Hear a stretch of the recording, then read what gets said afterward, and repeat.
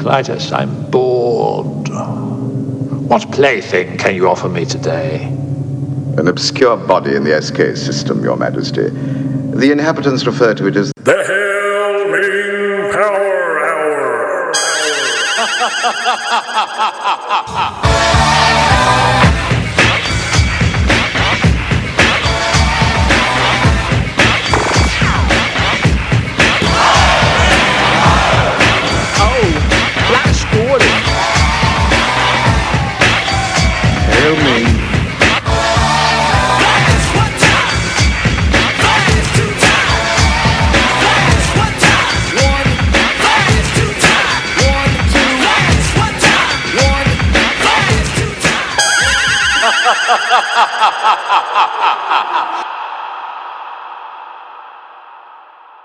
This is Sean Connery, and you're listening to the Hellming Power Hour. Hello, all you galactic space nerds. Welcome back to the Hellming Power Hour. And here with me to go through the episodes is the Buddy Revell to my Jerry Mitchell, Danny Bennett. Well, congratulations, all of you listeners today, because we are in for a treat. We have a special guest, and it is the Crypt Keeper from the Tales from the Crypt.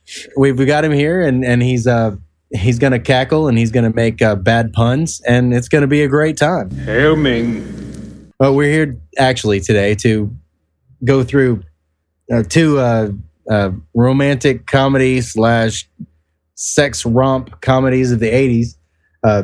Just One of the Guys. Yes. And 3 O'Clock High. Kind of changing the pace a little bit, step into a different genre, I guess you'd say, of these movies, and going pure 80s teen movie on you. Yeah, and it's a fun teen movie, too. It's not just a teen movie for the sake of putting some teens on there. There's actually some plots there. There's a confrontation with the greater evil. There's a gender bending. Right. We're not talking joysticks here. No, we're not. This isn't some, War Games with Matthew Broderick. I mean, what was that even about? Hail Ming. Anyways, we are super excited about having our first guest ever on the Hellming Power Hour. And that guest name is Robert Galuzzo from the best podcast about horror movies there is, Killer POV. We are just tickled pink. Yes. Pretty in pink. I am a diehard fan of Killer POV, and this is like getting Elvis to be on your show, man. This is awesome. The guy is just full of knowledge. He works in the industry. He's a musician. He's a producer. He's directed. He's done all these things. He's just a genuinely nice guy. For him to take time to stop and just hang out with us is just absolutely awesome. So I'm glad to have him on the show. Yeah, and if you think he's done with all that Rick just mentioned, well, you're wrong, because he's everything wrapped up in one, but he's working hard to become everything wrapped up in two. Wrapped up in two? Wrapped up in two. All right. No, of course, it's good to have him on the show. He brings a lot to the table. It's going to be a lot of fun. Absolutely. So enough of my yapping. We'll be right back with Just One of the Guys. Hello, kitties. It's your old friend, the Crypt Keeper. And you're listening to the Hellming Power Hour.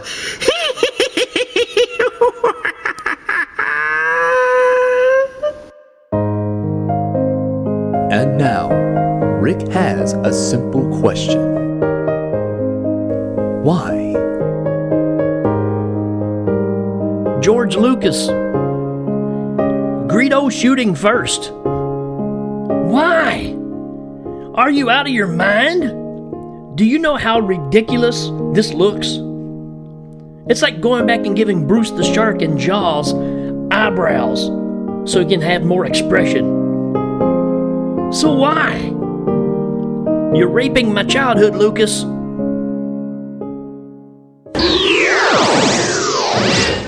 All right, everybody, welcome back. So excited about this. This is going to be a ton of fun. First time we have a guest on our show. and super excited. I couldn't think of anybody any better. So as you can tell from the promo earlier, we've changed gears a little bit, going from the sci-fi fantasy stuff into straight up 80s sex rom-com teen movie. So when I hear the words 86 rom-com movies, I couldn't help but think of Mr. Robert Galuzzo. Wow. I don't know what to say to that. Thanks, I think. Oh, man. For you out there that don't know, this guy is just a machine. This guy's done so much work and had the chance to meet him. When it comes to podcasting, this guy's pretty much my hero, and the team that he's with, Killer POV. I started listening to him and I listened to 78 episodes in 3 months. So, holy smokes. Wow. You're the one. I'm the guy. Yeah. So if you are looking for a horror podcast, Killer POV with Rob Galuzzo. Yes. Thank you, guys. Pleasure to be here to not talk about horror for once. Yeah. He never gets a break. It's certainly a good deal to get to meet people. I'm relatively new to it. Rick is obsessive, and he has a tendency to just grab everything he wants and consume it. I have just to have like the your fortune salad of, bar. Yeah, just like your salad bar. Killer POV. You guys have a wealth of knowledge and a lot of experience, and you can tell when you bring it to the table. The only problem I have with it is, I'm so woefully behind the curve that when I listen to one episode, it's like, well, there's 60 movies that I'm probably not going to catch up on, and they all sound pretty awesome. Right. So it's kind of disconcerting. Yeah. Go find them at your own pace. There's no rush. It's scary how much knowledge is sitting at that table when they're doing these shows and how many movies they watched. You guys are probably saying, what makes this guy worthy to be on this show? Well, good, Danny, let me know too. I'm curious. Danny, this guy has an unbelievable love for the Flash Gordon movie. Yes, it's great. Love it. Matter of fact, I'm jealous because he says the only way that he will see it is how, Rob?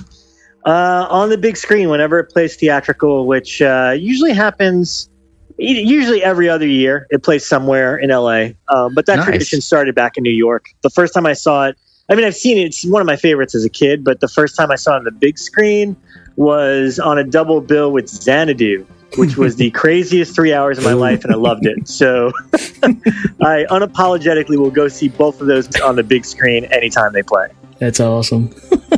But yeah, there's no reason to apologize for wanting to go see Flash Gordon. Now, there might be a reason to apologize if you ask somebody to wear one of those Hawkman backpacks. Oh, yeah. You forgot, though. Rob's spirit animal is Brian Blessed. No kidding. Yes.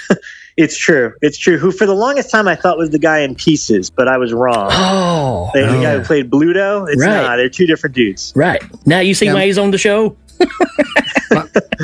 My wife gets Brian Blessed confused with John Rhys Davies, and sometimes I can see that. Except you never see a dwarf go, dive!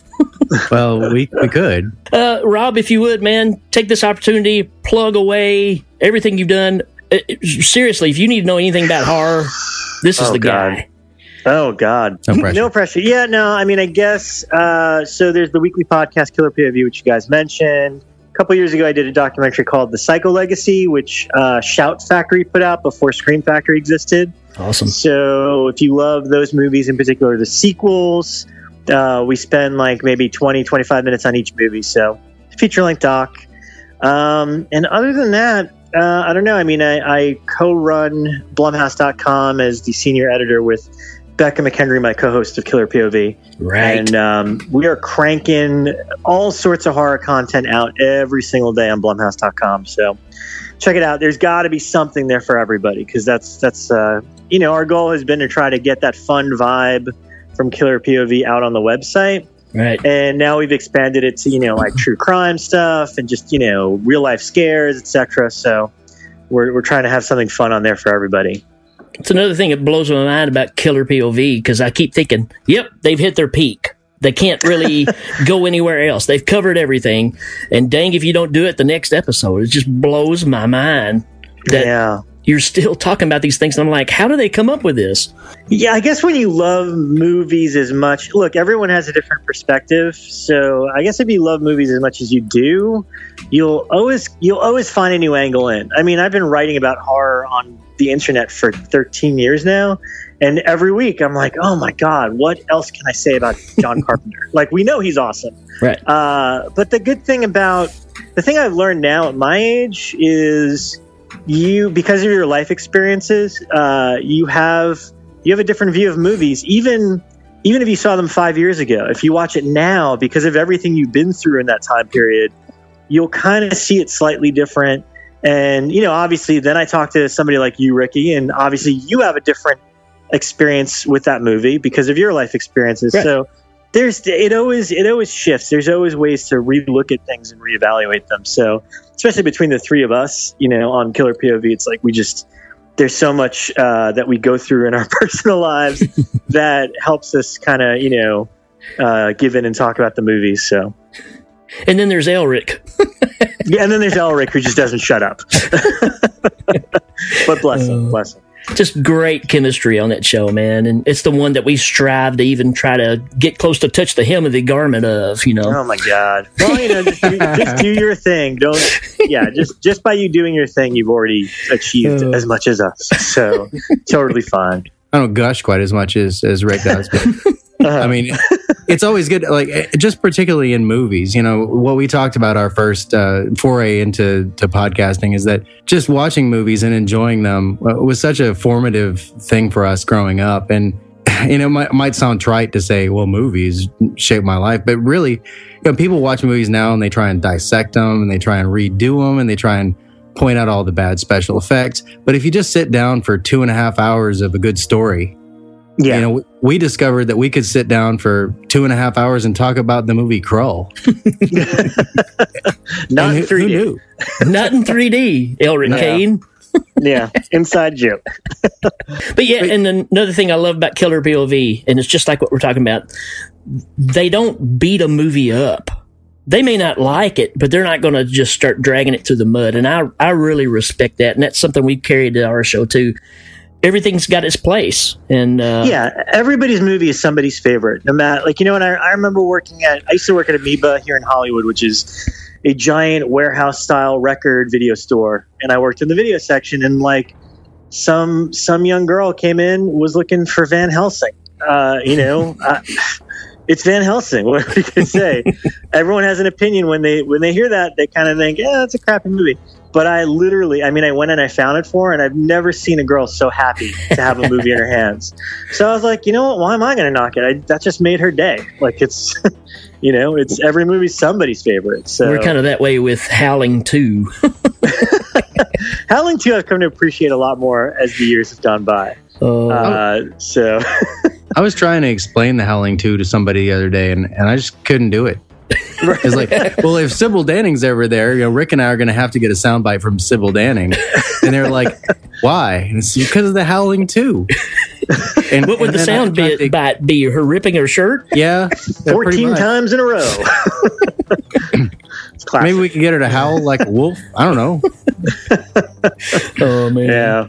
So we basically try to convince people they need to check this movie out. So just one of the guys, 1985. It's right up there with a lot of the 6 rom-coms of the time, but with a little twist. And here to give us an IMDb reading, here's John Rambo imitating Rocky Balboa. Just one of the guys, a 1985 film, rated PG-13, 90 minutes. It's a romance comedy. Terry Griffin has got it all. Looks, popularity, the perfect college boyfriend, and an article that's a shoo-in to win her a summer internship at the local newspaper, or so she thinks. A 6.5 out of 10. It's got the famous person, Stephen Basil. The best quote of the movie is, Denise says, Terry, Denise, why are you in science? They're showing a film strip. Everyone there, I had to talk to you. Denise, I'm really into this article. I know, but I need your advice. You're my best friend. I tried to do this myself. Hail Ming. So, Danny, kick us off. Why do you watch Just One of the Guys? Well, my number one reason, and it might not be in chronological order, but it's got to be Buddy, her little brother. Yeah. He is fantastic. He is oversexed. He is in pursuit of the loss of his virginity while his parents are out of town, and it leads him to be just over the top. Also, he's young Beastmaster. He is young Beastmaster. We just covered Beastmaster last week, and I was like, man, I've seen that guy somewhere before. And then, we were watching. And I was rewatching this one, and I was like, oh, hey, it's young Beastmaster. It's Buddy. Right, and I think wasn't he on that TV show Parker Lewis Can't Lose, which was like the Ferris Bueller ripoff TV show. Right, that's what I remember him from. He acted for a while in a bunch of stuff, but he also he did some producing, and he was in a rock band for a while. And I guess the guy's just kind of a Renaissance man. Yeah, he's starting to become my hero now. Yeah, he's pretty great. He's right up there with Sybil Danning. I'm going to call him when we get done. See if he wants to do a podcast. All right, another great reason to watch this movie. It is 80s to the max, man. The clothes, the skinny ties, the references, the cars. If you want a timepiece of the 80s, this is a pretty good one. Yeah, it's got a montage. Sure, of course. Every great 80s movie has a montage. Absolutely. We need a montage. Well, for me, I love the cast. I was in love with Joyce Heisner, who is the lead. Yeah. And the whole thing confused me, obviously, because I'm like, she's so hot, but now she's short hair and she's a boy. I don't understand what's happening. But like a lot of people, I'm sure, I don't think this was a big hit theatrically. I can't remember, and don't quote me on that, but I remember it playing on cable on HBO nonstop. So this was one of those movies that I would always catch on cable. And I was really young, and it was the first boobs I ever saw, and they were perfect. They've never been as great since, because you're kind of like shooting pretty high right there. But I loved it, the comedy, everything about it. I mean, I kind of have a thing for switch comedies, and this is technically one of them, which is two people switching places, vice versa, 18 again, all that kind of crap. But this is one of my favorites, and it's funny that you paired it up with 3 O'Clock High, because I recently rewatched both of them. And the one thing I can say about both is, like, from a script point of view, because now I write, so now I think about things from a writer's perspective. Like, they both have perfect scripts. Perfect. There's not any sort of useless information or scene that you're like, that doesn't really need to be there. Right. It is just perfect from start to finish. Great story, great morals to both of them, great character arcs, and just really, really funny. Right. And I love Charlene Finn is in it, kind of young. William Zabka, who is always the villain of every one of these 80s movies. So you can't go wrong with Just One of the Guys. It's one of those perfect 80s. Like, if somebody said what embodies all the 80s movies, I'd probably tell them to watch this one. That's pretty close. It hits all the check marks of what you should expect. I agree. And, in looking this up, I just like you, I saw it on HBO like at least 4 times a week. And I sat down to watch it every single time. And, one of the things that surprised me, Rosanna Arquette came in early on, and she went to the lead and tried to convince her not to have that shirt ripping scene in there. And because I can see why. She was new to it, and she hasn't done a whole lot since, sadly, because she is a fox. She's gorgeous.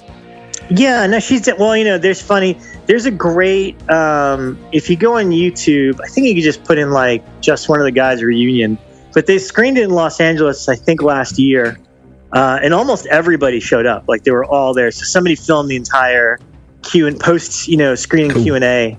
And that's really, because there's no like special edition of it. So most of the information I got was from that. And, the movie is directed by a woman. Right. And she, when Joyce signed on for it, she didn't do nudity. But it was kind of, the way she explained it, the director was like, it's just, you can't just sit there and explain like your entire plot or your plan of what you did the whole movie, this and that. It's like the only way to get the point across in like 2 seconds and let this guy know that everything you just said is true is if you showed the nudity. And, she even said, like, it's not exploitive. It's not, it's not just for the sake of it. It's for the story. Right. So, sure, to 12-year-old boys who have never seen such a thing, you're like, holy smokes. But again, looking at it as a writer now, it's totally like, oh my God, they totally, in one moment, were able to like encapsulate, getting a message across to one of the other characters. So there's that aspect of it. She also, at the time, and she seemed like she was very adamant about talking about it, but apparently she was dating Bruce Springsteen. So maybe she didn't have to work a lot. I mean, I know after this, she was on the Flash TV show in the 1990s. Right. As one of the love interests. So she's done stuff throughout the years, but I don't know, man. When you're touring with the boss, maybe you don't need to do anything. Yeah. Yeah. That makes sense to me. I wouldn't do anything if I was on tour with the boss. So, and well, I'm just kind of sad that I didn't see her in more stuff because just like Diane Franklin, who I got the opportunity to see, both of them when I was growing up, they definitely became the girl I was looking for. And she's got one of those distinctions too. So when I went back, I was like, man, she's done a lot of TV. As far as movies go, I get not a whole lot. So, Rob, you see how I acted with you coming on the show? Yeah. When Danny met Diane Franklin, 10 times worse. I understand. It was ridiculous. I've never seen him freeze before. She's just super nice too. She's like one of the nicest people I've met. I also got to meet Roddy Piper there, and he was just incredibly, incredibly friendly. Yeah, such a great guy. Another reason, because we can go through the whole cast, but Clayton Rayner, man. Love him. Or Roner. Clayton Roner, right? Yeah. The last name always throws me. Yeah, that sounds right. He doesn't mind. G versus E, man. G versus E. I can't wait to do that show. I know. But he's one of those faces you saw throughout the years just pop up here and there. And yeah, really. This is where I remember him first. Yeah, same here. Yep. And then, I'm Madman, and you're like, oh, that's the dude from Just One of the Guys. Yep. Right. Another good one. And he had his character had that fixation with James Brown. I mean, like, kind of like you said, it wasn't an extraneous thing to the script. It just gave that character a little more depth than just, oh, he's kind of a loser that's nice to people, and she ends up liking him because he's a cool guy. He's got some weird quirks, and that makes him all the more memorable. Yeah, I mean, all you need to know is he likes James Brown, and you're like, all right, this guy's got taste. He's got style. He's cool. He's cool. So yes, exactly. Yeah. So, sorry, go ahead. No, I was going to say the other funny tidbit, like just sheer coincidence, and that's the other thing about being like a movie nerd and just watching so many movies. I just started revisiting all the Species movies because Scream Factory put out all the sequels, and I was like, oh, I'm going to watch them again. So the writer, one of the writers of Just One of the Guys, wrote Species. Wow! So it's like, how did he write both these movies? That's crazy. So he was just looking at his H.R. Geiger poster, and he was like, "You know what I can do? Need some boobies." Awesome. Yeah. They're there in H.R. Geiger too. So I've got down as a second reason to watch Just One of the Guys. You got the weird. Savage Steve Holland-esque high school students. Like the two guys who think they're aliens. Right. And the reptile guy. Yep. I've got that on my list. I just said space nerds. Right. Space nerds. They're not a reason to see lizard it. guy was Stu Charno from Friday the 13th 2. Yeah. Nice. Cool. I'm here to be your human IMDb. Don't worry. No, it's good. I'm glad you're there for that. Like normally I can come up with some obscure place where somebody was, but I have to go back a little ways into the 80s to usually do that because I just usually say that dude. Right. The dude with the I know that dude. Speaking of which, the college boyfriend is the dude from Inferno from Dario Argento. Right. Lee McCloskey. And you know what's funny? I wish I knew that because sometimes these pieces of information, but they don't all add up. Right. I was very fortunate to do a very lengthy interview with him about Inferno for the Blu-ray. It was just one of those random gigs where like the day before, they're like, "Are you available tomorrow to interview so-and-so?" And I'm like, "Yeah, that sounds great." And he was such a nice guy and really, really weird and artsy in the best possible way. Like he had such an amazing. If you want, you'll understand if you watch that interview on the Inferno Blu-ray that Blue Underground put out. But yeah, him and his wife were just really sweet, and we talked for a really long time, and it wasn't until on the ride home where I looked him up, and I'm like, he was just one of the guys. He's the douchey college boyfriend. I could have talked another hour with him about that. So, and he was such the epitome. He was such the epitome of the college boy, with that flyaway hair, and he's always, oh, weren't we going to go to the frat house? I mean, he's got this voice too. Like I've got an auditory memory, and when I hear voices, sometimes that's what sets me off. I'm like, wait, I heard that voice. I'll close my eyes and I'll come up where I've seen him again. Right. And he's done so much work. I mean, a lot of soap opera work, and I saw Inferno in there, and I've got to have seen him 30 times since this movie. Yeah. He's just a hard-working actor. A lot of these people that pop up are, and they make the movie. They're the bit parts and the character actors that really drive these movies. Yeah, I think you're the supporting cast of these things. Those odd characters are what always makes them stand out to all of us, because either you knew somebody like that, or maybe you were one of those people, and you're like, oh. So yeah, that's what makes some of these 80 movies as great as they are, is just as memorable in the supporting cast department as the leads. Right. Yeah, it's gotta have the right chemistry for sure. Yeah. Mm-hmm. So, okay, Rob, what you got next? What do I for this movie? Sure. Oh God. What else? Why do I love? I just do. There was you know what it is? I think it's because not that I think Buddy, yet again, the legendary Buddy, the brother. Yeah, Buddy. I think he made it like, when you're a young man, guys are gross. That's the best way to put it. But you don't know how gross is publicly acceptable.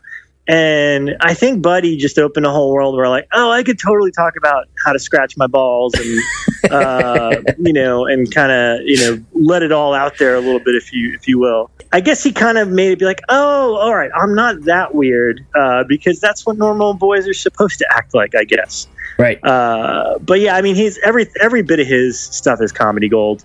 Right. In fact, I love when anytime the mom calls and you don't know it's the mom, he's just like cursing out this person on the phone, like, yo, scumbag, yeah, you eat me. And he's like, mom says hi. Yeah, that's classic. What kind of family is this? Just to have a parent that's gone for 2 weeks. When does that happen in real life? Unbelievable. Yeah, I don't know if they'd be able to get away with this scheme in today's day and age. Although what was that movie from a few years ago it was like practically a remake? She's the Man? She's the Man. Yeah, it was one of those, I can't remember, one of those like young, kind of up and coming, maybe Disney stars or whatever. And I remember seeing the trailer and I'm like, oh my God, it's it's totally the plot of Just One of the Guys and nobody knows. Yeah, Disney's cranking them out and my kids want to watch them all. It's She's the Man from 2006 with Amanda Bynes, where she disguises herself. She goes to another school as a boy. Does she play soccer in that? Yes, that's the one. Okay, I think I've seen parts of that. Yeah, and she, as a boy, she looks pretty good with a little short haircut. I think I've seen the finale or something where she made some dude mad at her, and then she okay, well, I'm a girl, but I'm going to go win the game or something, and then right, it's a feel good moment for everybody. See, it's Just One of the Guys. It's such a good movie that they've already remade it. So you should go back to the original, right, and see that because it's much better. That's right. Rob, I'm so glad that you brought up that phone conversation because I watched this last week. And we've been getting our house ready to show and all kinds of crazy stuff. So I was sitting down today just trying to write down, from my past and from last week, trying to remember all the stuff I want to talk about. And I completely forgot to write that down. That is great. It is hilarious. And the reaction that she has when he says, Mom says hi, and she gives him a look, she's eating some pizza. It's hilarious. The way that whole scene comes together, it made me, my wife sat here and watched it with me and it made her laugh. Because at first she was kind of on the fence about the whole movie. But, then it took her guard down, and by the end of it, she enjoyed it just as much as I did. It's kind of like the three amigos becoming friends with Cochise, Yeah. And by the end, you're friends. It's genuinely funny, because a lot of times we see these movies as kids, and there's been plenty that I've revisited where not so good, but I guess I found it funny because I was a kid and it just seemed goofy to me then. Right. But that's what I meant about these two movies and revisiting them and calling their scripts perfect, It's because you watch them now, and the humor is just as good, right?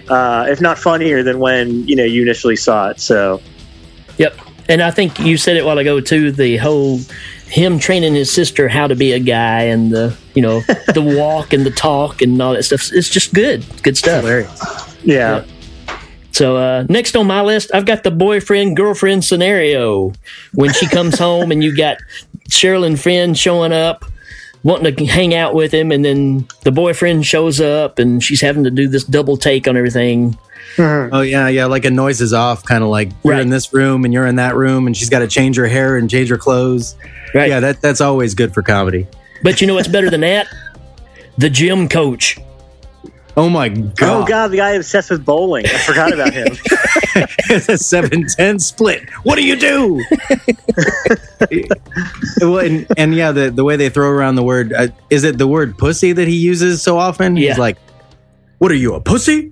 Yeah. I don't think you could get away with that today. No, I miss the un-PC, like I miss the un-PC nature of the 80s movies where, sure, some of the jokes are a little off nowadays, but it's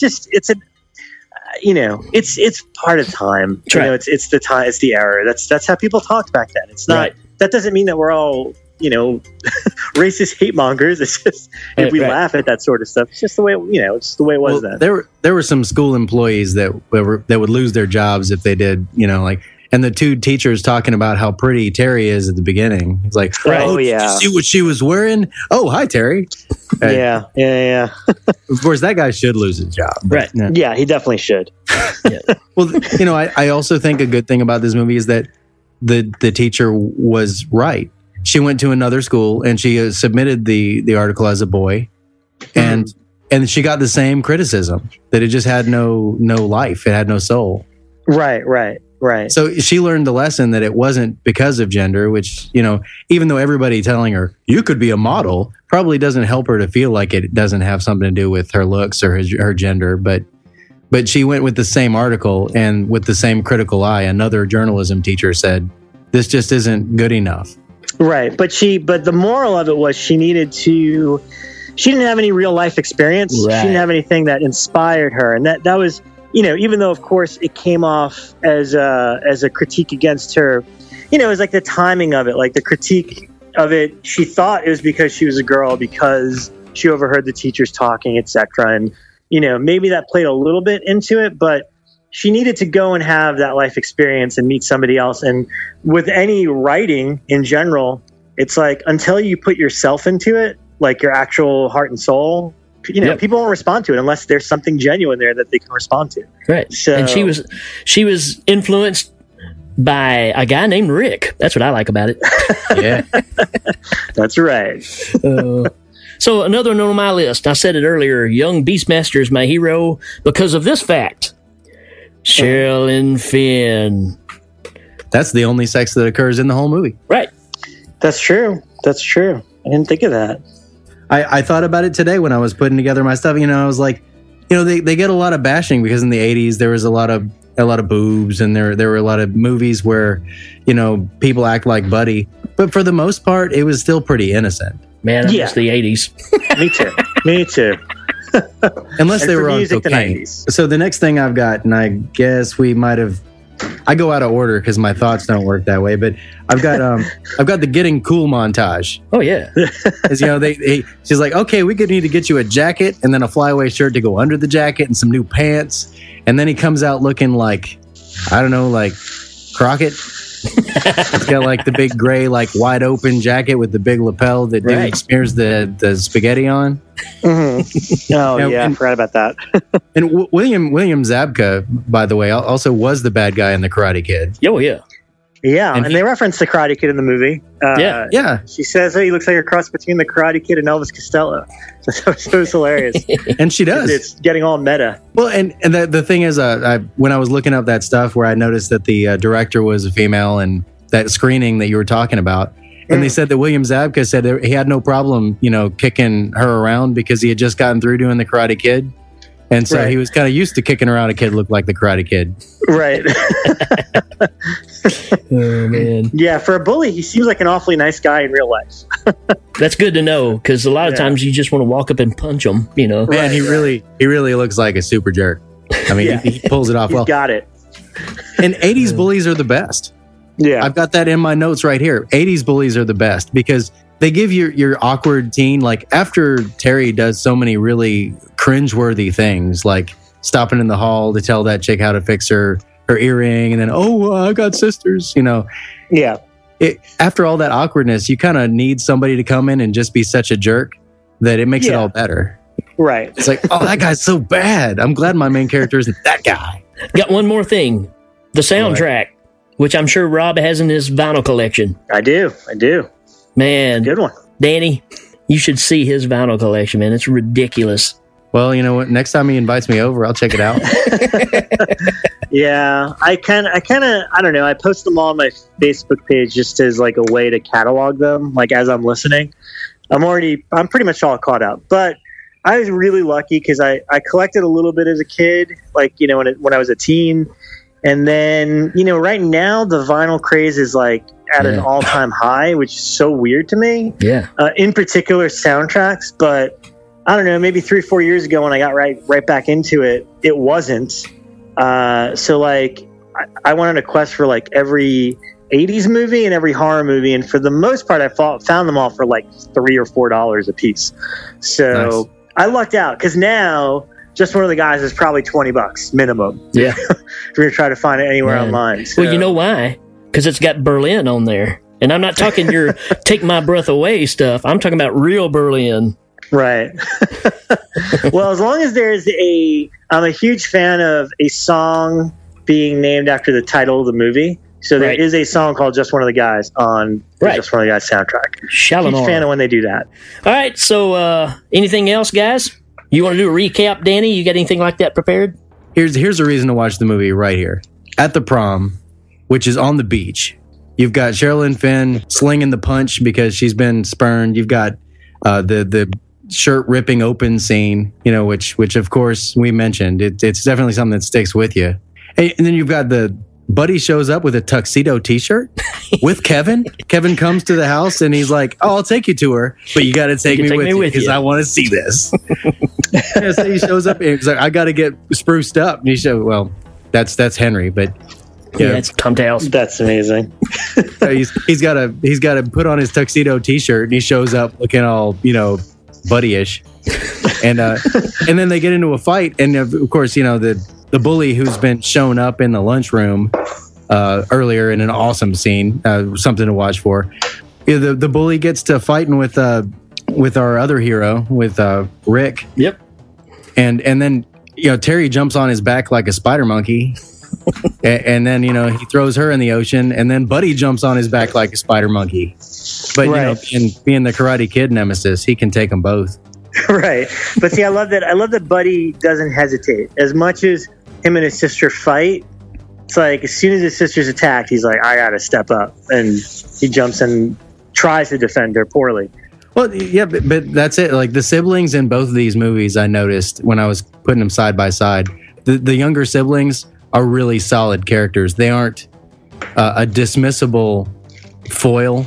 Right. Who's going to try and like ruin their. He wants to see what happens when he brings Kevin to the prom, but I guess it's because he knows it's inevitable that it's all going to come to a head. Right. And when it comes down to it, he's there for his sister. Yep. Yeah, totally. And Sherilyn Fenn. And Sherilyn Fenn. He's there for her. She's dressed like Madonna. Last horror connection, by the way, which I just realized. The girl that plays her best friend, the blonde girl. Yeah, because Denise ends up like with that weird, like, you know, metal dude, the dude in the band. That is the epitome of the 80s. Her name is Toni Hudson, and she's in Leatherface, Texas Chainsaw Massacre 3. Oh. Nice. She's the original hitchhiker that's kind of like just stumbling around the woods. Yeah. Oh. So, well, I love her in Just One of the Guys.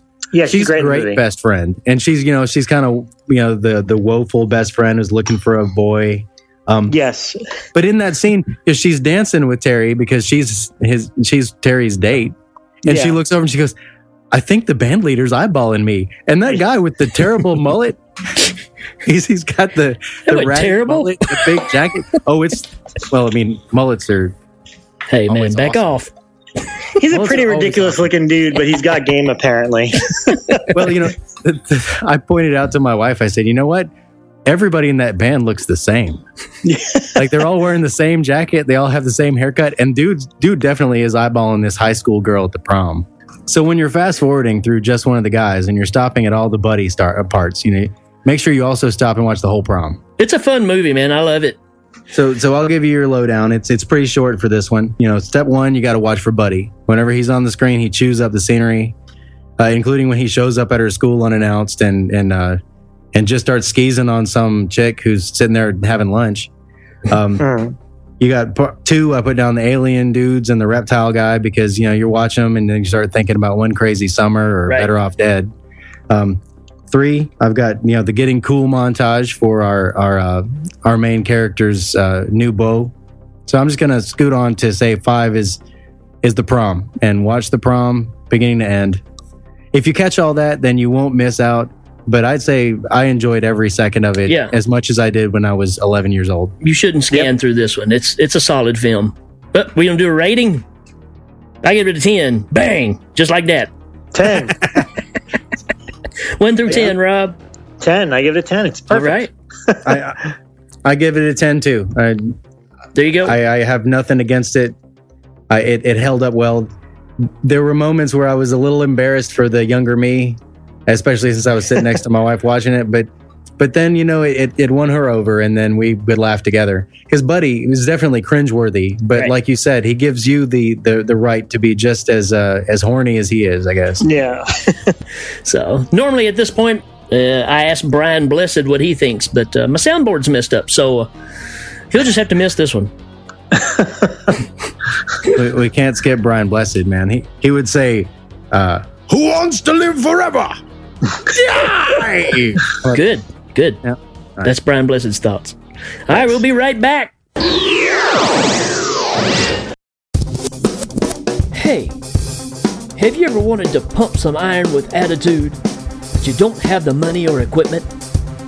No problem. For almost $25, you can be trained by me, Greg Tolan. I can show you how to get the most potential out of your body without stepping foot in the gym. How is this possible, you say? Well, it's easy. Table lifts. That's right. You can use end tables, coffee tables, kitchen tables, and my personal favorite, lunchroom tables. You can pump up with any table and keep the money in your pocket. Can't find a table? No problem. Just pick up a nerd and do some reps.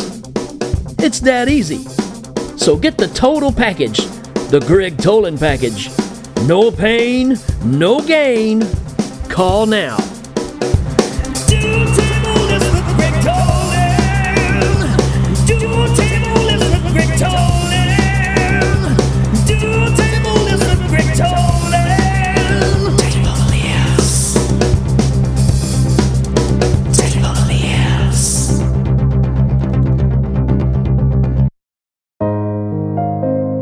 And now, Rick has a simple question.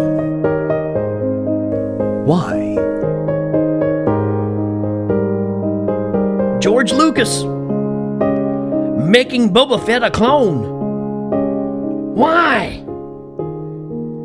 Then going back to Empire Strikes Back and changing Boba Fett's voice so it'll match this cockamamie story you come up with on a 3-day drunk or something? Did you honestly think this was a good idea? Why? You're raping my childhood, Lucas!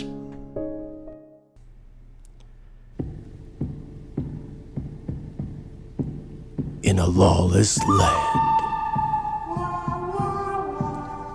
Well, I suppose Spring Hill Jack just wants to be left alone. When the odds are against the good guys.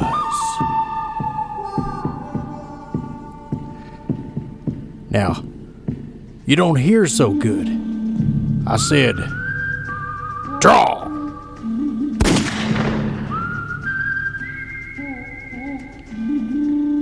Spring Heel Jack 2. In a western land, the bounce is back with twice the Jack.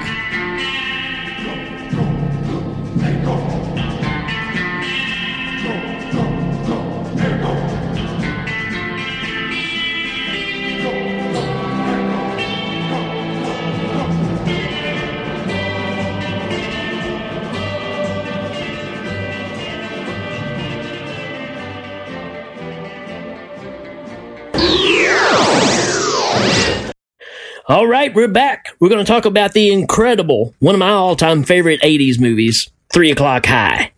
And here to give us an IMDb reading, here's your friend and mine, Arnold Schwarzenegger. 3 O'Clock High, a 1987 film, rated PG-13, 101 minutes. It's a comedy. A nerd gets himself in hot water with a new bully, a quiet bad boy who challenges him to fight on the grounds of the high school after the day's end. Like 255. A 7.1 out of 10. It's got the famous actor Jeffrey Tambor, the guy from Arrested Development. The best quote in the movie was, "If I can get the money, do you think he'll do it for me? Question mark." The best thing 1987 had to offer. That's probably true. That's very true. Fact. And that's a fact. But well, one of the interesting things I found when I was looking into this, I decided to look up the director, and I'll make this short, but Phil Janot, we could talk about him. Yeah. Well, his name is Phil Janot? Janot, yeah. Janot. The thing that jumped out at me was that he directed 2 episodes of Amazing Stories. Right. Yeah, no, he's got I recently interviewed him because he had just done, his latest thing is a Blumhouse movie, which is now on Netflix instant. Of course, I'm drawing a blank on the name, but if you give me a second, I'll figure it out. But he has a fascinating career. I saw they did a double bill of 3 O'Clock High, and U2 Rattle and Hum, because he directed that as well. That's right. I saw that in there. And he did a Q&A in between, and he's fascinating. It's like, it's so weird. He worked with the biggest band in the world, U2. He did things like Amazing Stories, and he directed a couple of movies, including 3 O'Clock High and Final Analysis and the Gridiron Gang, the one with the Gridiron Gang. Yep. Yeah, with The Rock. Yep. But then, like, lately, and then he did that really notorious Punisher short with Thomas Jane, Dirty Laundry. And I'm like, wow, I can't believe that's the same guy, because he's had quite an interesting career of ups and downs. But as far as directing goes, I don't think anything tops or matches his work on 3 O'Clock High. Like, it's so good. His new movie is called The Veil, by the way, and it's on Netflix Instant. Nice. And it's just kind of okay. But his direction, and I think I was telling Ricky before we got on the phone before, a big part of it is that the DP, the guy that shot 3 O'Clock High, is Barry Sonnenfeld, who himself is a legendary director. So I think that was a big part of it, was, you've got a great director as your DP as well. So Barry Sonnenfeld is your Coen Brothers connection, because I was looking at it and we were talking Sam Raimi and Coen Brothers, and of course Barry Sonnenfeld was the director of photography on Raising Arizona. Right.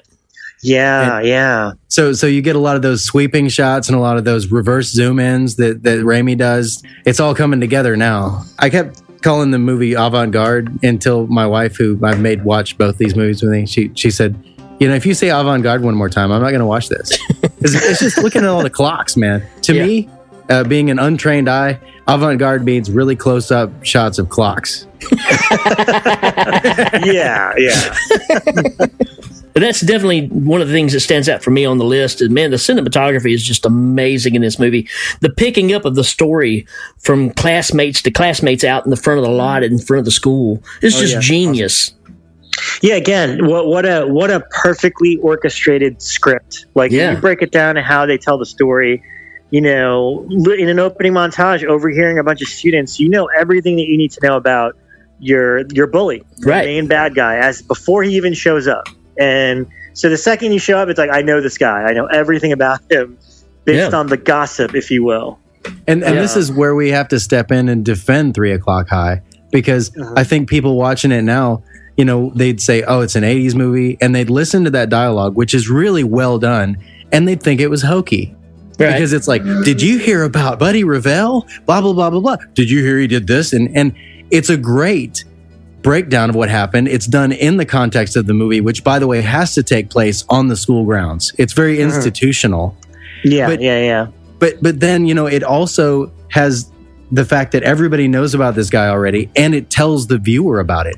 But, you know, if you listen to it and you're thinking, oh, this movie's so hokey, it's old, you might just say, well, it's just cheesy, you know, but it's great. And you need to check that at the door and just watch it for what it is and enjoy it. Yeah, I don't know. I would actually argue that, because I would argue it's not hokey, because I actually showed it to, you know, my friend has a few teenagers, and we showed it to them last summer for the first time, and they were totally into it. You know, they never made any mention of, like, you know, I think that still happens on school grounds. I'm sure. I mean, kids are kids, so they still gossip. The only difference is maybe if it was a movie now, like, you'd see text bubbles pop up on the on the screen. It might be people just texting each other, or, you know, like. But I think that's still. It's funny. I some of the stuff that I personally write tends to gravitate a lot towards when I was a kid, when I was a teenager, because that's pretty much when, you know, feeling this kind of stuff was at its most potent. So you never forget it. And I was like, I wonder if anyone cares, because it's like I grew up in like the 80s and 90s. Like, would anyone today relate to that? And a really good friend of mine who also directed kind of a teenage horror movie called Excision, his name is Ricky Bates. He's like, that will always. He's like, dude, if you write about your childhood, that will always be universal, no matter what. It doesn't matter what time period. And he's totally right, because then something like Stand By Me, I was just watching the other day. And technically, you know, we're not kids in the 50s, but everybody loves Stand By Me. It still works. You get it. Right. You get it. It works. So no matter what, if you're genuine to how kids behave and act, I think it'll always kind of be timeless, regardless of time period or if people have phones or whatever the case is. So, yeah. That's a good point. I like that, because it's from the kid's point of view of things. Yeah, totally. I think and I'm glad to hear that it has held it, you know, because I was watching it thinking that we might have to defend that, but I'm glad to hear that teenagers can watch it and, again, just enjoy the movie without being hypercritical. Yeah. I mean, the premise is so fun. I mean, it's essentially nerdy kid accidentally touches new school bully, gets challenged to a fight at 3 o'clock. And then it's like the most suspenseful, you know, full day of school as it's counting down to the fight. Man, I've got on my list the pep rally, man. He just totally loses it, the pep rally. So I've never seen a pep rally like that. Let's tear this thing apart and have the sequin tinsel blood fall all over the place while cheerleaders tear this body apart. Well, I mean, again, the writing and the comedy is so rich. Like, as soon as he gets challenged, like everything relates to the fight. So he goes back to science class, and they're watching a movie about like a grasshopper getting scorpion. Scorpion, yeah. It's like the scorpion eats the little defenseless cricket, yeah. And then there's like some book that they're reading in his English class that's like about Achilles. Hector. Hector getting dragged through the streets. Like, it's just it's so perfect the way every scene works, like, beautifully in terms of, you know, again, nothing you could really lose that would be like, that doesn't have anything to do with the movie. It's all just adds to the comedy and the timing of it all. I like the guy that's wearing the beret that comes up to bet, you know, ask him if he can last 3 minutes. Character. Yeah. I think I went to school with that guy. Yeah, I think you're solid, man. Just like run around, do some fancy footwork, just last 3 minutes. It's amazing. I got quiet because you mentioned Stand By Me, and I had to look up because the main character in 3 O'Clock High is also one of the thugs in Stand By Me. Yeah, and Casey Samakama, whatever his name is. Samasco. There you go, what you said. And in looking at it, I saw that guy with the beret, and I think he's in it too, but I don't see 3 O'Clock High in his filmography. So they all had the same agents around then. So here's a great one that if you blink, you'll miss it and never know. And I don't even know why I picked it up. But so at the end of 3 O'Clock High, mild spoiler, but not really. there's money missing from the school store. So all the students get behind Jerry and decide they'll throw in $1 for a sheet. Right. And everyone starts, throwing in money. The first kid that comes up and says that, like, oh, it's $1 a sheet, I'll take one, is actually Brian Andrews, who was who's Tommy Doyle in the original Halloween. How about that? John Carpenter's Halloween. Nice. And it's so weird because he's still, at least in 3 O'Clock High, he looks exactly like Tommy from Halloween, only like obviously tall. So you're like, whoa. I mean, it's like a 2-second roll, but for whatever reason, I immediately was like, oh my God, that's the kid from Halloween. Wow. So, it's always good to make those connections. Yeah, That's I don't know. awesome. It's like something fun about that because then I don't know why, you just try to find ways to connect movies. So. Absolutely. This movie's just full of stuff, man. There is not a lag in this movie. The slowest part of the movie is when he's lighting the cigarette. That takes longer than anything else in this movie. And that scene, man, where he's trying to get expelled is just classic. Yeah, Man. No, it's great. I like the comedy of the everything he tries doesn't work. Right. Essentially. It all backfires on him. And that's kind of beautiful. The beating up the cash register, and then after he's on the ground, it opens on its own, and just well placed stuff. Well, and the colors in the whole place, like, again, it's got that institutional look. All the colors are washed out, and all the walls are white. I like the feel of it, where even though he's trapped in the school, and the whole thing takes place within the world of the school, he kind of has free reign within it. Like he runs to every wall trying to find a way out, and nobody stops him until he's about to get away, or until like circumstances have already prohibited him from getting away. So it's like he can go anywhere he wants to go. He just can't get out. And I just think that's kind of a fun, thing to play with, that, the school well enough that you're not prohibited by the rules, but it still doesn't give you what you need to get away from this situation. Yeah, it's the movie that made me wish. It made me consider working at the school store because I'm like, that's so cool. I wonder if that's a real job. And like my high school was like a room in like a closet. And I was like, oh, maybe not so cool. But it's the one that made me think like that would be a cool job. I was going to say I think my favorite aspect of the movie, and I'm jumping ahead a little bit, but screw it, let's jump around. The fight. I mean, the whole movie is. We mentioned the cinematography already, and then it's like you're leading up to this event. It's like the whole movie is that's what they're talking about. It's like there's going to be a fight at 3 o'clock. Everyone's going to be there, and the reason I like it is because they shoot it like the freaking end fight of a Rocky movie. It's like the way it's orchestrated and set up, and there's an audience there, and like it's all choreographed. It's just great. It's so great. Yep. And again, I think a big part of that is Barry Sonnenfeld. I mean, he's just such a solid cinematographer and knows how to move the camera that by the time you get what you paid for. Yeah, like like you're going to see a school fight, you get one, and it's awesome. It's a great fight. Yeah, I agree. Yeah. I mean. And it goes up and down. Somebody tries to stop it and they get knocked out cold. Right. It's got every element to it that makes it both dangerous and fun. People jump in from I like when his friend jumps in and he's got Buddy up against that car and he's just kind of slapping him. He's there to hold him off while the little sister, I'm going to point out again, brings him the brass knuckles. Right. Again, you got the little sibling who's totally helpful. Being a younger brother myself. So how cool is the fight? Even the principal is cheering it on before it's over with. That's how awesome of a fight this is, folks. Yeah, it's pretty great. And you got Mitch Pileggi, Horace Pinker from Shocker, but also X-Files. Yes. Yeah. So he's like he's the badass security guy. Wait, what's his name? His name is Duke Herman. No escaping the Duke. Make sure to tell your friends, no one escapes the Duke. This has also just as many, like we just mentioned, him and the best friend, just as many great secondary characters, the Bray guy. But also love, and I my friend used this quote for his movie, and it instantly picked it up, was the two filmmaker guys that trying to follow him around. They're like, come on, man, pain is temporary. Film is forever. Film is forever.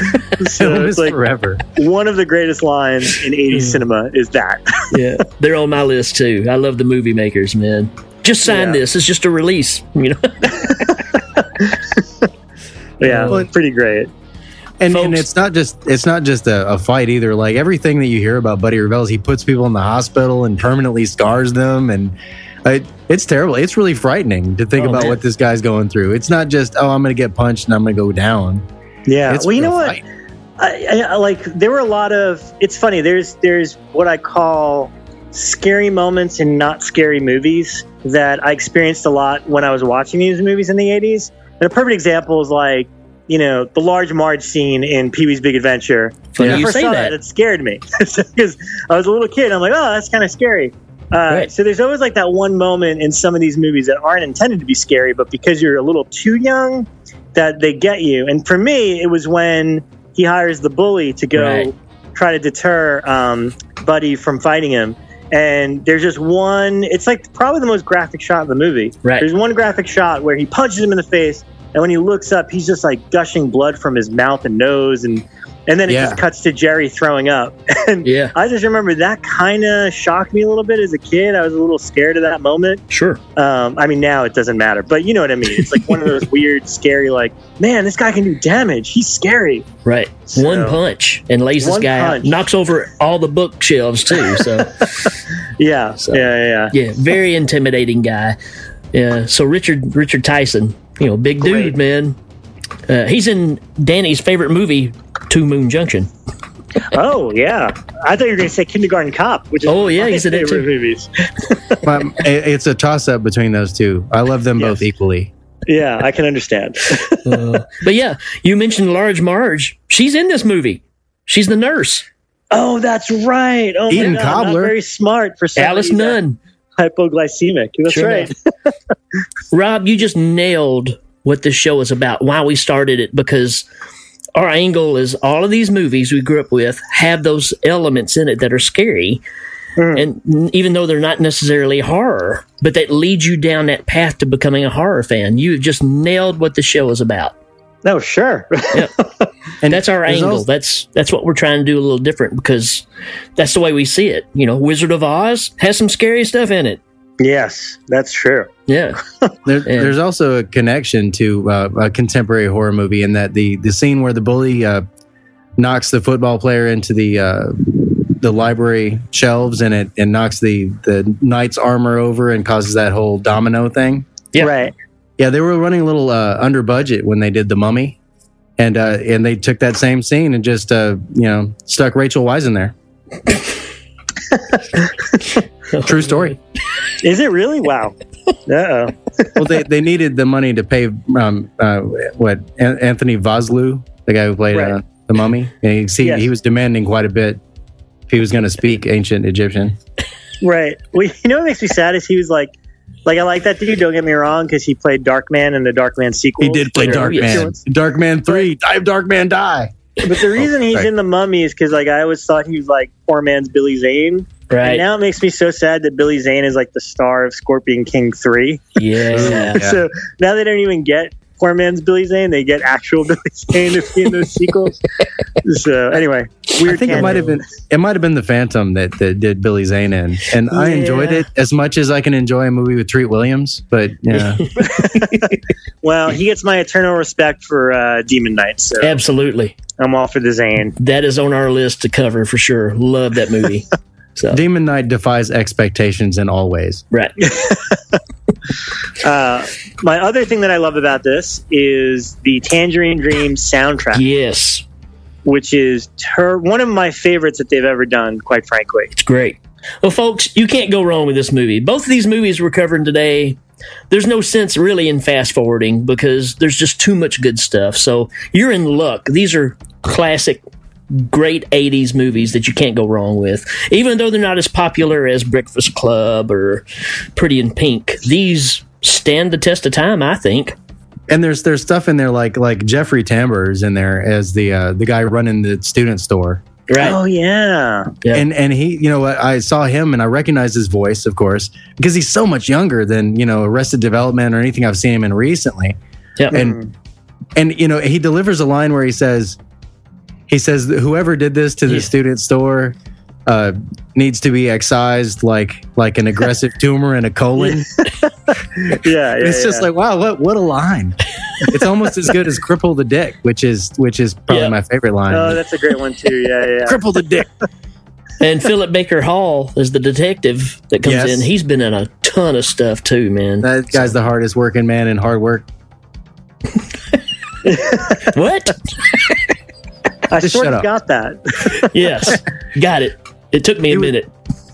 He was the library cop on Seinfeld, but yeah, other than that, what, like a whole bunch of Law and Orders, and I mean, he plays that character in everything. Yep. And what about the principal's office? It's got like the panther coming off the wall. They even do like the panther roar, and he's got like Nazi. No, books. that's he's got books about Nazi stuff. That's the Wojtek. Yeah, Wojtek Mr. Dolinsky. D. Yeah. Yeah, like his office is out of nightmares. Right. It's what you don't want to see.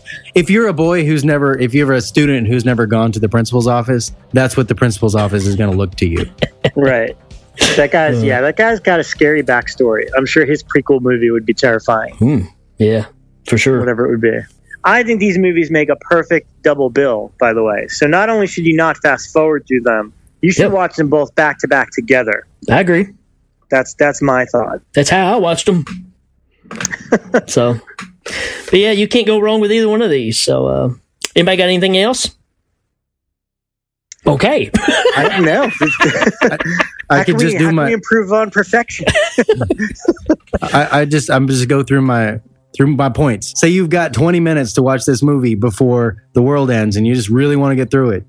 Well, make sure you watch the ever so slow "I'm in a hurry" montage at the beginning. Yep. Because it's like he's in a hurry, but everything he does, he's super slow. Anyway, right. So number one, you got the rumor mill scene. I've got that right there. The rumor mill where you learn about Buddy Revell. Awesome stuff. Number two, you got the confrontation with Buddy where he sticks his shoes in the urinal. It goes all over the floor and just flushes it over and over again. Yes. I've never seen, like there's the wedgie and there's the knock the guy against the wall. And then there's that. I've never seen that again. Three, you've got the pep rally where the cheerleaders are knocking that thing apart and the fake blood's going everywhere. I think they do that in Napoleon Dynamite too, but other than that, it's a really gruesome kind of pep rally scene, and it's awesome. And the head flies off, and Lansby's got a skull in it with red glowing eyes. Yeah, yeah. Okay, so I only have 4, 5, and 6. So 4, I've got Wojtek Dolinsky's office. 5, I've got the catharsis on the rooftop because he tries to pay the bully off, and the bully says, at least you could have tried, and then he has to go up to the rooftop and think. And he says, you know what? I'm going to do this. And then 6 is the fight because it's a fantastic fight scene. It's the culmination of the whole thing, and they don't disappoint. That's all I got. I love the punch when he walks by and he punches the lockers. Then when he turns the corner, he's like, "Oh, yeah." I agree with all this. The only two scenes that I would substitute there, if you had to fast forward this 20 minutes, I really love the scene with the teacher when he attempts to get detention, and he ends up doing a very perverted book report, and it inadvertently makes the teacher fall in love with him. I just think it's brilliant and really funny, and that's an example of the Tangerine Dream music being like perfectly used. Nice. Just like building that tension for that. And I kind of think the library scene where the other guy, Craig Manning, tries to stop Buddy is pretty epic. Yeah, I still say Large Marge. We don't want to sell Franny short. Franny, his best friend who has the spirit guide, who says that he's a warrior and he'd be okay. She's awesome. It's just a sub character. Is I guess a secondary character, and she has that romantic interlude with him where as soon as he's like, well, all right, sure, let's do this. She's like, I can't do this, and she goes away.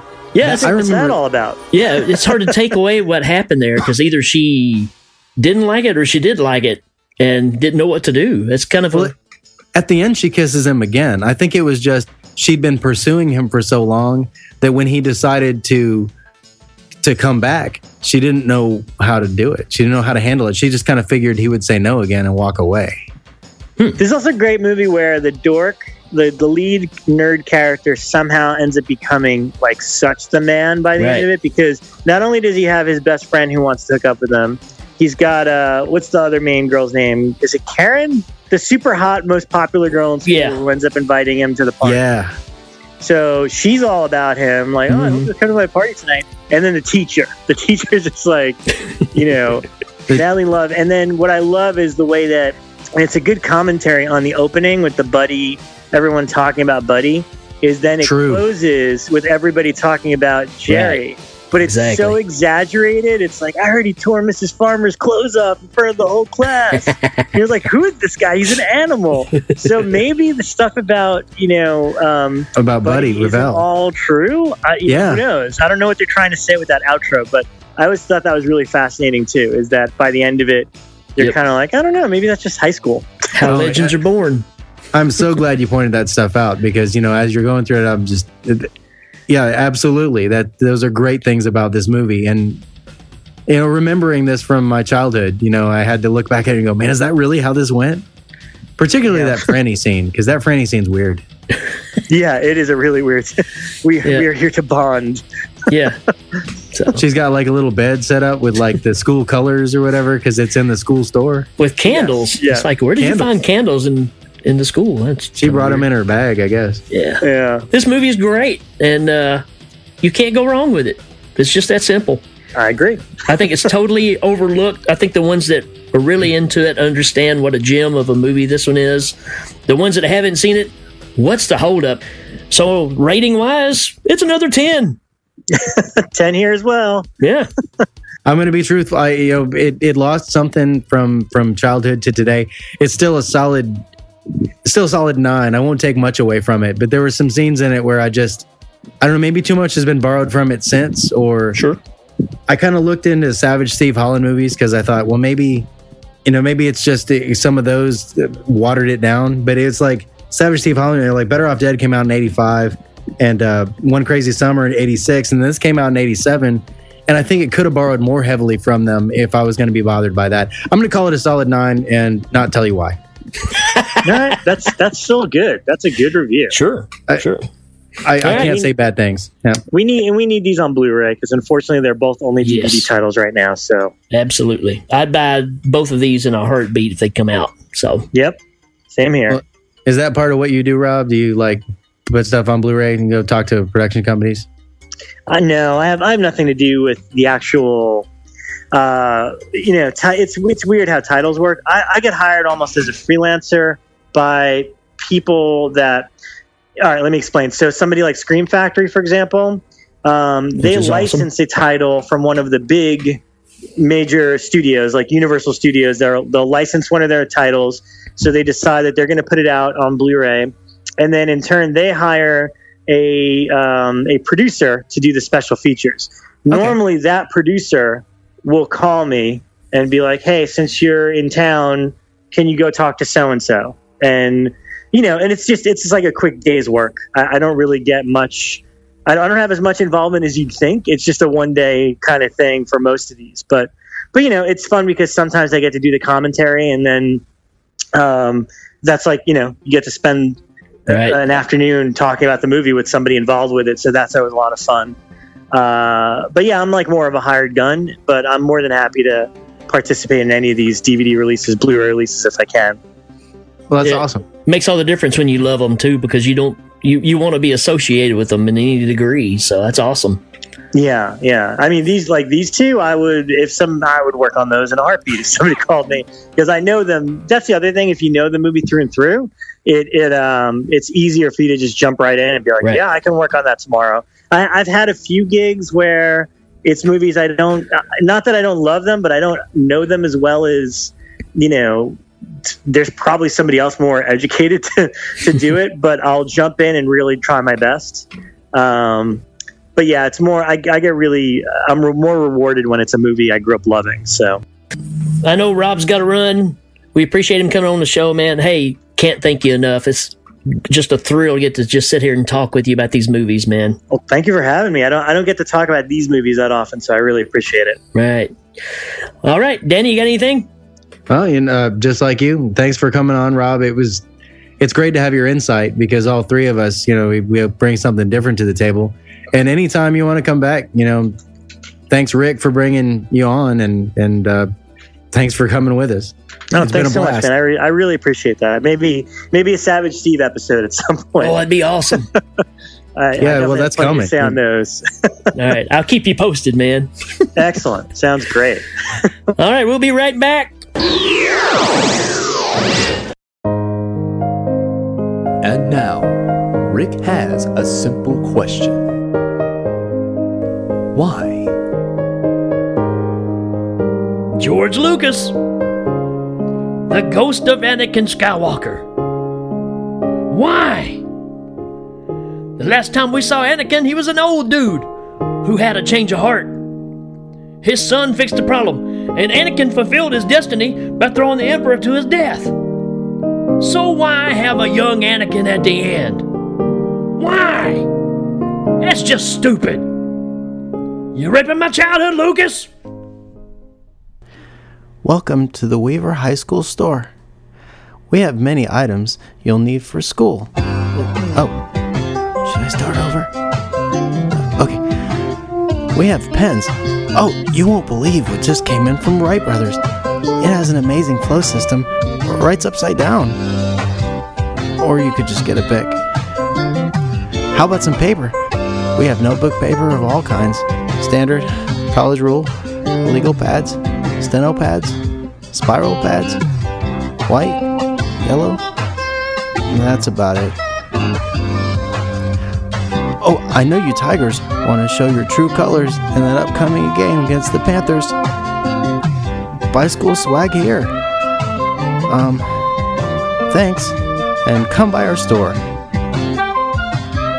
Now what do I say?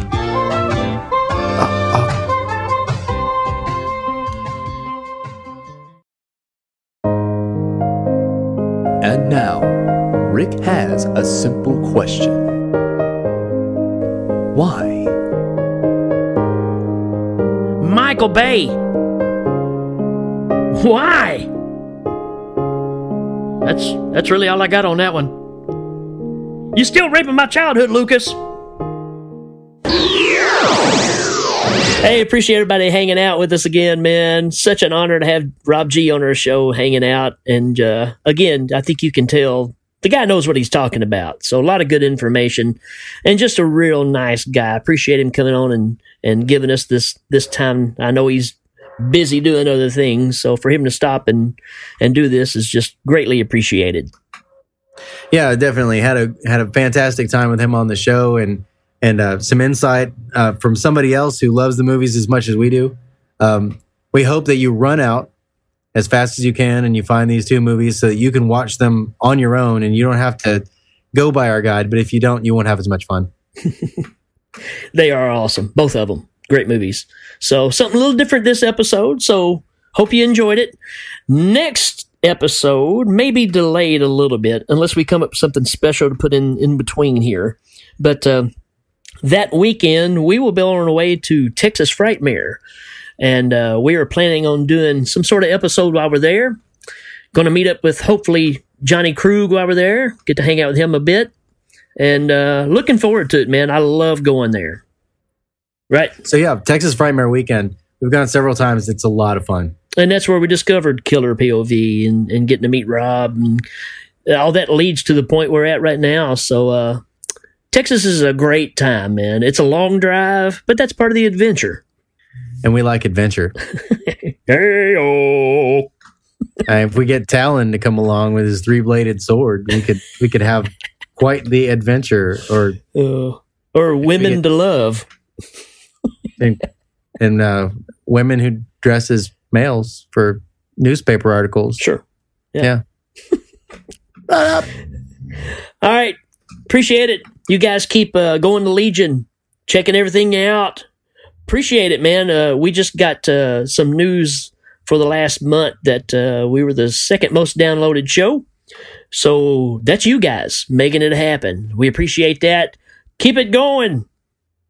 We'll see you next time. Next time.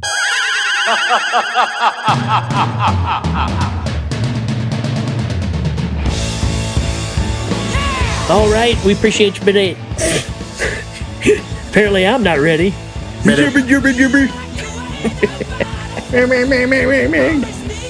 Space dudes. Space dudes. Welcome back to Yo Mama's podcast. Yeah, the Rick, Rob, and two guys named Buddy. Yeah. Oh yeah. You've been Rick robbed. You've been Rick robbed. Never gonna give you up. Click. Whatever. I'm trying to think of what to say at the beginning too. I'm at a loss. Changing the pace a little bit, and we've gone through the sci-fi and the other wish-wash. I don't even know what I'm saying right now. I'm just yabbing. Mishmash, wish-wash. Mish, wish-wash. Crippity crap. Yeah, it's not Spartacus. Thank goodness.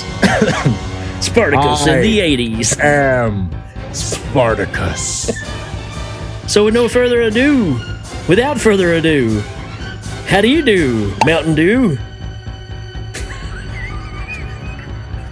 You just gotta work Mountain Dew in there some way, don't you? I'm telling you, man, I don't know what's going on. I'm just gonna start screaming.